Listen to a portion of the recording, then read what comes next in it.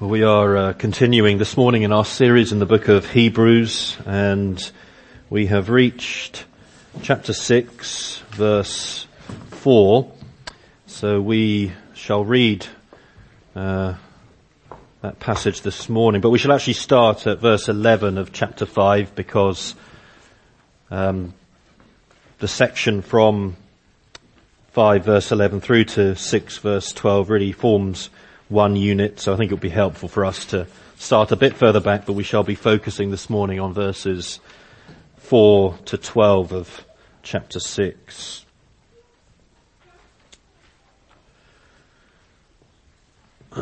So let us hear the word of the Lord. About this we have much to say, and it is hard to explain, since you have become dull of hearing.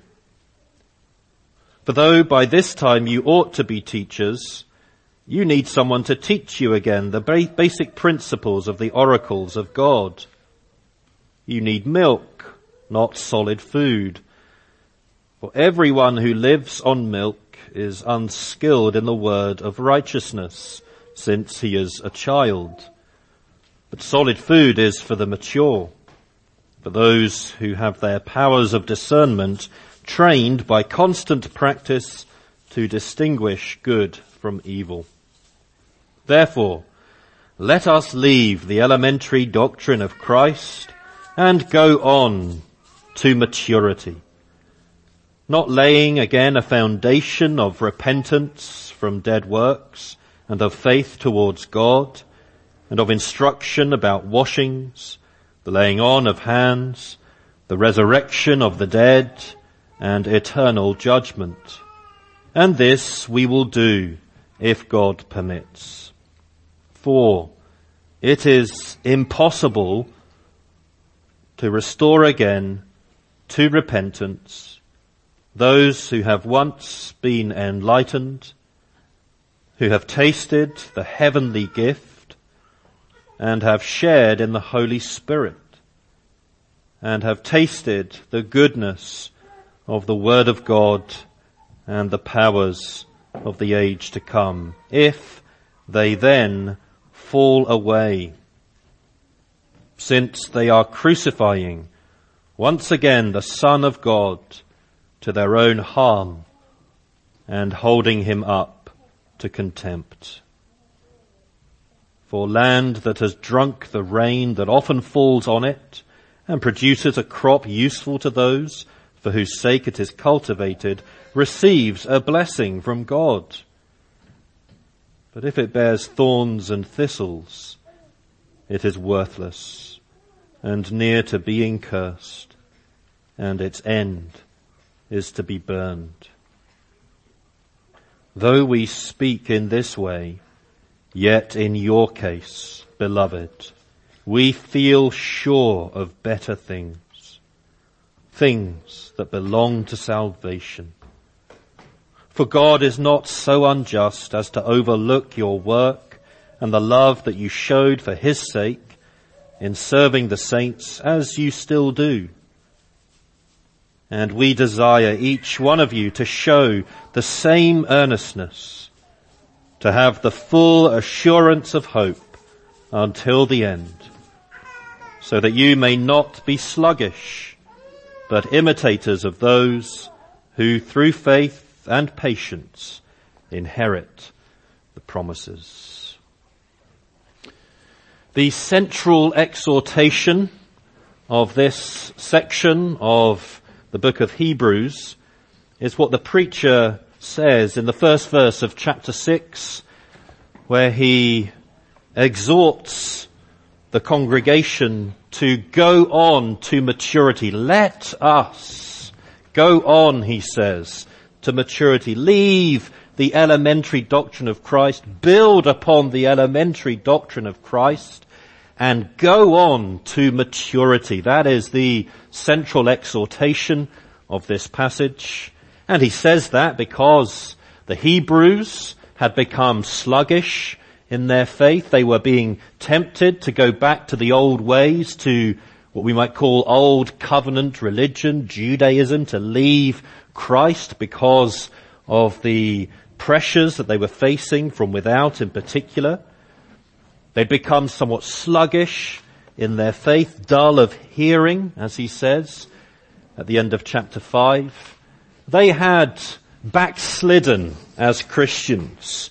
They had at one time been doing much better, but now, for various reasons, they had backslidden. They were behaving, the writer says, more like spiritual children than mature adults. Spiritual children who needed milk rather than solid food.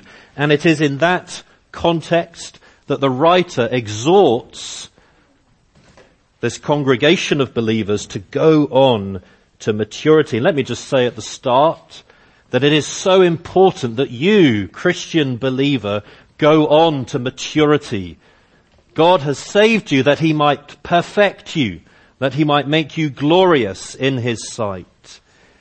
And your great aim in this life should be to become the best Christian that you can become this side of glory.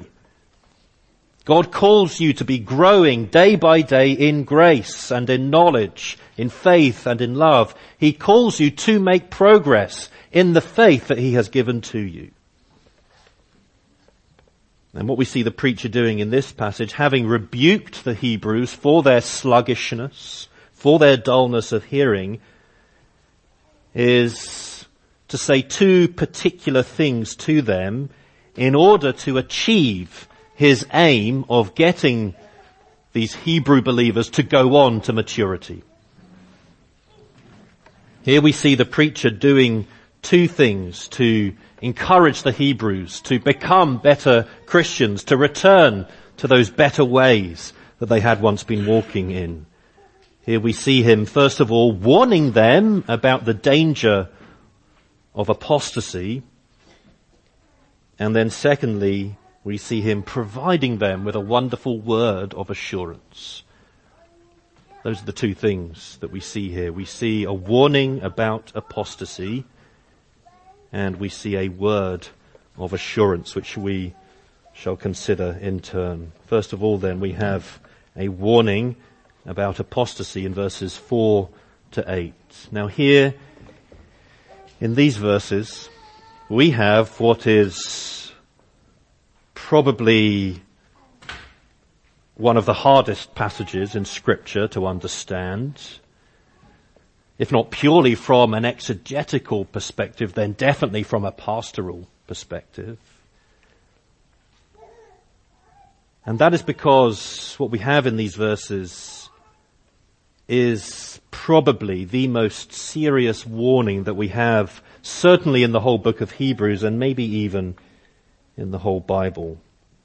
Here we see in verses 4 to 8, the writer telling us that it is impossible to restore some people to repentance.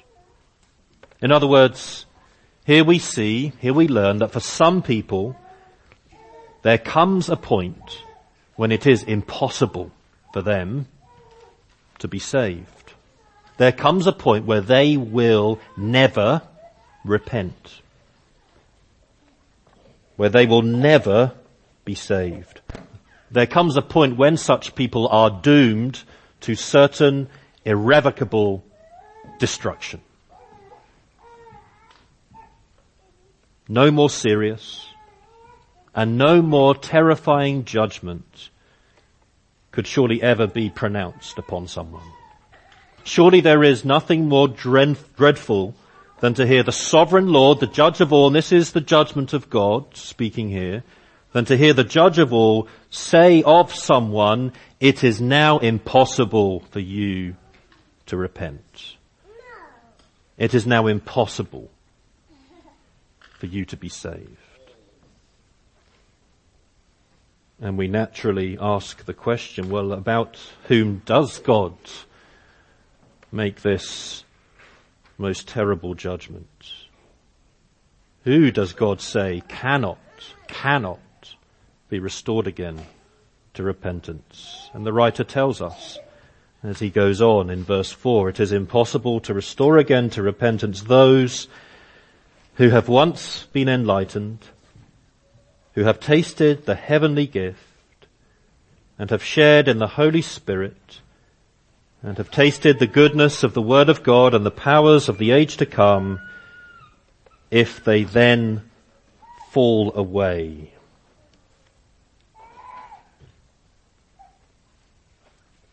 Here we learn that the people for whom it is impossible to repent are those who have, within the context of the church, within the context of the covenant community, experienced the truth and the reality of salvation, who know that salvation to be true, they have tasted of it, they have in some sense experienced it, but who have nevertheless willfully and defiantly rejected the salvation that they know to be true. It is such people, the writer says, who cannot repent, who cannot be restored. Now, this list of blessings that the writer to the Hebrews outlines here in these verses, enlightenment, tasting the heavenly gift, sharing in the Holy Spirit, tasting in the goodness of the Word of God and the powers of the age to come. These are all blessings that God bestows upon his covenant people within the context of the covenant community. These are blessings, covenantal blessings that pertain, we might say, to the realm or to the sphere of the church. It is in the church, after all, that minds are enlightened as the truth of the gospel is taught and preached. It is in the church that the heavenly gift, which I think means the heavenly gift of redemption, is tasted as Christ is proclaimed, both in word and in sacrament. It is in the church that we share in the fellowship and the gifts supplied by the Holy Spirit. It is in the church that we taste the goodness of God's word and experience, in some measure at least, the powers of the age to come. The church is an eschatological community. The church is, in other words, the place where God pours out his blessings on his covenant people. Therefore, those who are in the church, those who belong to the covenant community, all of them, in some sense, taste and experience and share in these blessings. They are all in what you might call the orbit of salvation. In that orbit of salvation, they experience for themselves the truth and the reality of salvation in Christ. And yet, some who are within this orbit of salvation, though they may have participated in these blessings, though they have received the privileges, the incalculable privileges of the covenant, though they know the gospel of Jesus Christ to be true, they've tasted it, they yet make the conscious and the deliberate and the sustained decision to renounce Christ. They choose with willful intention in a sustained manner to reject that which they know to be true.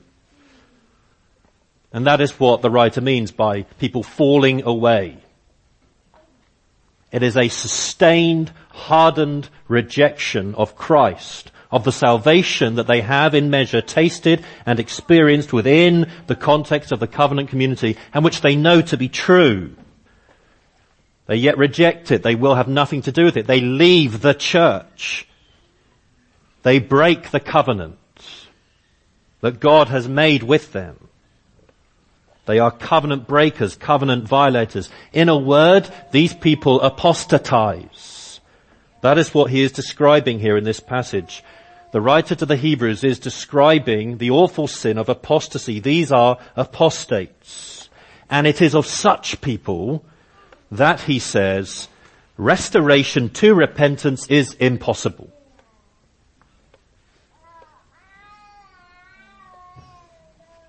Judas would be an example.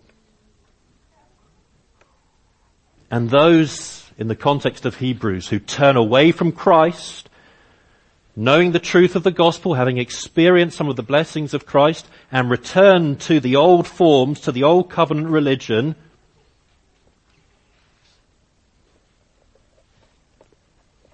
they are those who fall away. And they will not be restored to repentance. And this is the punishment that God metes out to those who are guilty of the crime of apostasy. This is God's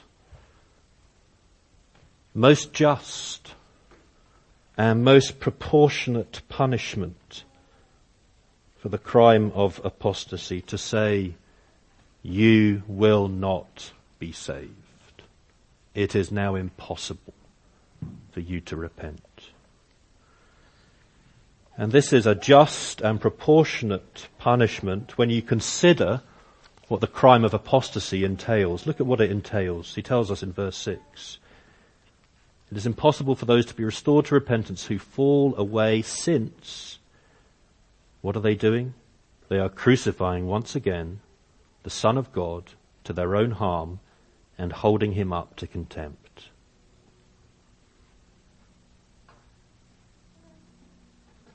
This is who an apostate is.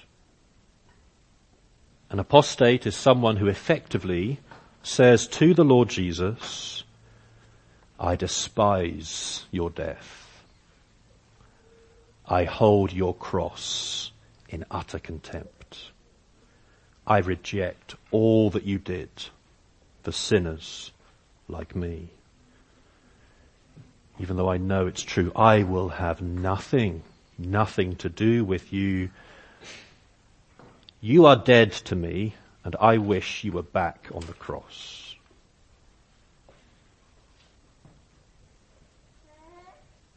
That is what an apostate effectively says to the Lord Jesus.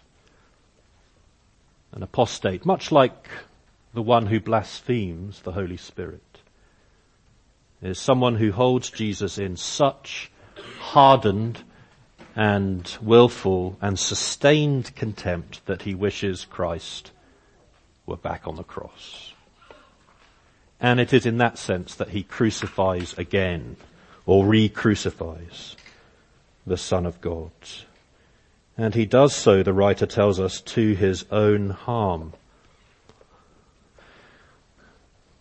Because it is as a result of such willful, determined and sustained contempt for the Lord Jesus that it becomes impossible for him to repent. After all, how can you repent when you have consciously and willfully and perpetually renounced the one upon whom repentance is based? And therefore he who knowingly spurns the blessings of the covenant, he who knowingly spurns the salvation of the gospel in Jesus Christ, will inevitably be cursed. Which is what the writer explains in his illustration of verses 7 and 8, where he says, for land that has drunk the rain that often falls on it and produces a crop useful to those for whose sake it is cultivated, receives a blessing from God. But if it bears thorns and thistles, it is worthless and near to being cursed, and its end is to be burnt. Faithful Christians are like the land of verse 7. They are those who have drunk in, so to speak, the blessings of the covenant, enlightenment, tasting the heavenly gift, sharing in the Holy Spirit, tasting the goodness of the Word of God and the powers of the age to come. They have drunk in those covenantal blessings and have then produced good fruit. fruit that is useful to others, that is good for others. And such people receive God's blessing. They receive his commendation. By contrast, apostates are like the land of verse 8. They too have drunk in the blessings of the covenant. But instead of producing good fruit, they have borne only thorns and thistles. And they are of no use to others. Indeed, they are worthless. They are fit only, in a deliberate echo of Genesis chapter 3, fit only to be cursed by God, to, as it were, be dug up by him, thrown away, and to be burned in the fire. Now, this is a hard and heavy passage, hard to understand, hard to take in, I suppose. But we need to take it in, because this is what can happen to those who belong to the church. This is what can happen to professing Christians. They can fall away. They can apostatize. I'm sure you know people who at one time appeared to be committed Christians, but who have now left the faith. I'm sure you know people who grew up in the church, who tasted and experienced the blessings of the covenant and the goodness of the gospel, but who have since left the church. We all know people like that, I imagine, and it's heartbreaking. And the question you might well ask is, well, can we have no hope for such people? Do we have to conclude that it is impossible for them to be restored to repentance?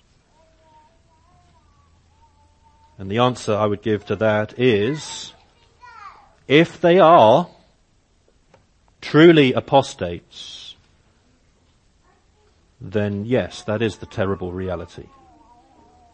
It is impossible for them to be restored to repentance. But of course, we don't know whether that is the case or not.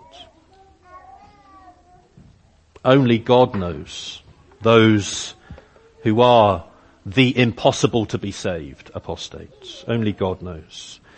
And so from our perspective, our duty, our responsibility is to keep on hoping and to keep on praying that God will restore to repentance those we know who have, for the time being at least, fallen away. And we should do so in confidence that those whom God has saved, he will never lose. We should do so in confidence, knowing that though genuine Christians may fall away for a time, they will not be lost eternally. That's what we read in our confession of faith earlier on. Wonderful words, those whom God has accepted in his beloved, effectually called and sanctified by his Spirit, can neither totally nor finally fall away from the state of grace, but shall certainly persevere in it to the end and be eternally saved. They might become sluggish, they might backslide, they might leave the church. It might look as if they have fallen away forever, but if they are God's children, he will not lose them. And I want you to know for certain this morning, brothers and sisters, this wonderful truth, that true believers cannot lose their salvation. You cannot be savingly united to Jesus Christ one day and then cease to be the next. And what I want to say is that this passage does not in any way contradict that wonderful truth. It doesn't. This passage does not teach that spirit regenerated sons of God can be snatched out of their Father's hand. This passage is simply expounding and explaining the very, very sad phenomenon which Jesus himself explained in the parable of the sower, that some who belong to the covenant community, some who profess faith in Christ, will yet end up leaving that community. They will end up falling away. But no Spirit-born Christian will ever fully and finally fall away. You, Christian believer, you cannot apostatize. But of course, if you are a genuine believer, you will take this warning of apostasy to heart. Fully assured that by God's grace you won't finally fall away, you will yet say, Lord, let me not fall away. Lord, let me not disdain your name. Let me not become sluggish in my faith. Let me not leave the church. Let me not disown you. Let me not grieve your Spirit. That is the cry of a fully assured true Christian who cannot apostatize, yet they say, Lord, keep me. Keep me in your grace. And of course, a true Christian will repent.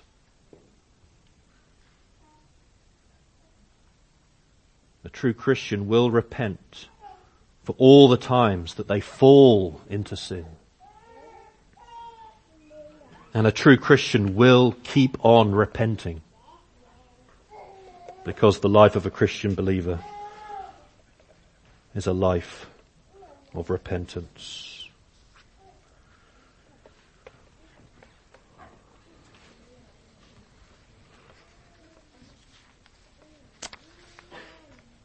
I've got a bit more to say, but I see that it is almost 11:45, and I don't want to rush through the rest of what I have to say. So I think, if you don't mind, I shall stop there. And we shall come on to the comforting words of assurance that we have in verses 9 to 11, I trust, next time. But what I do want to say to you is this, that we should heed the warning of apostasy. And there may well be some among you this morning who, hearing these words, and this may well have happened amongst the congregation of the Hebrews as well, who fear and who worry that they might fall away. What if I fall away from the blessings that are mine? And I suppose there are two things I would say to you. If you do fear that, then I would take that to be a very good sign that you won't fall away, because those who do become hardened, those who do with a high hand and with a sustained resolve reject Christ, they won't feel that sort of worry or anxiety. They won't. But then the second thing I would say to you is simply this. And I understand Ian was effectively saying this last Sunday evening. I wasn't there. But all I would say to you is look to the Lord Jesus Christ, who, as your great heavenly high priest, persevered all the way to the end. And he, as your great heavenly high priest, laid down his life for all of your sins, for all of your falls, for all of your impenitence, for all of your sluggishness, for all of your lack of fruit, for all of your hardness of heart, for all of your dullness of hearing. He gave himself for all of those sins. And his sacrifice was accepted by the Father. And he now is interceding for you at the Father's right hand. And your heavenly high priest will keep you from falling away. Your heavenly high priest, you are in his hands. He will not let you slide into apostasy. You can be fully assured. You can be fully assured because you have such a great high priest, Jesus Christ. So let me urge you to go on to maturity. Taking to heart the warning that is given here, but also being assured and encouraged that because of the Lord Jesus Christ, you will go on. You will persevere to the end, and he will one day perfect you in full maturity. Amen.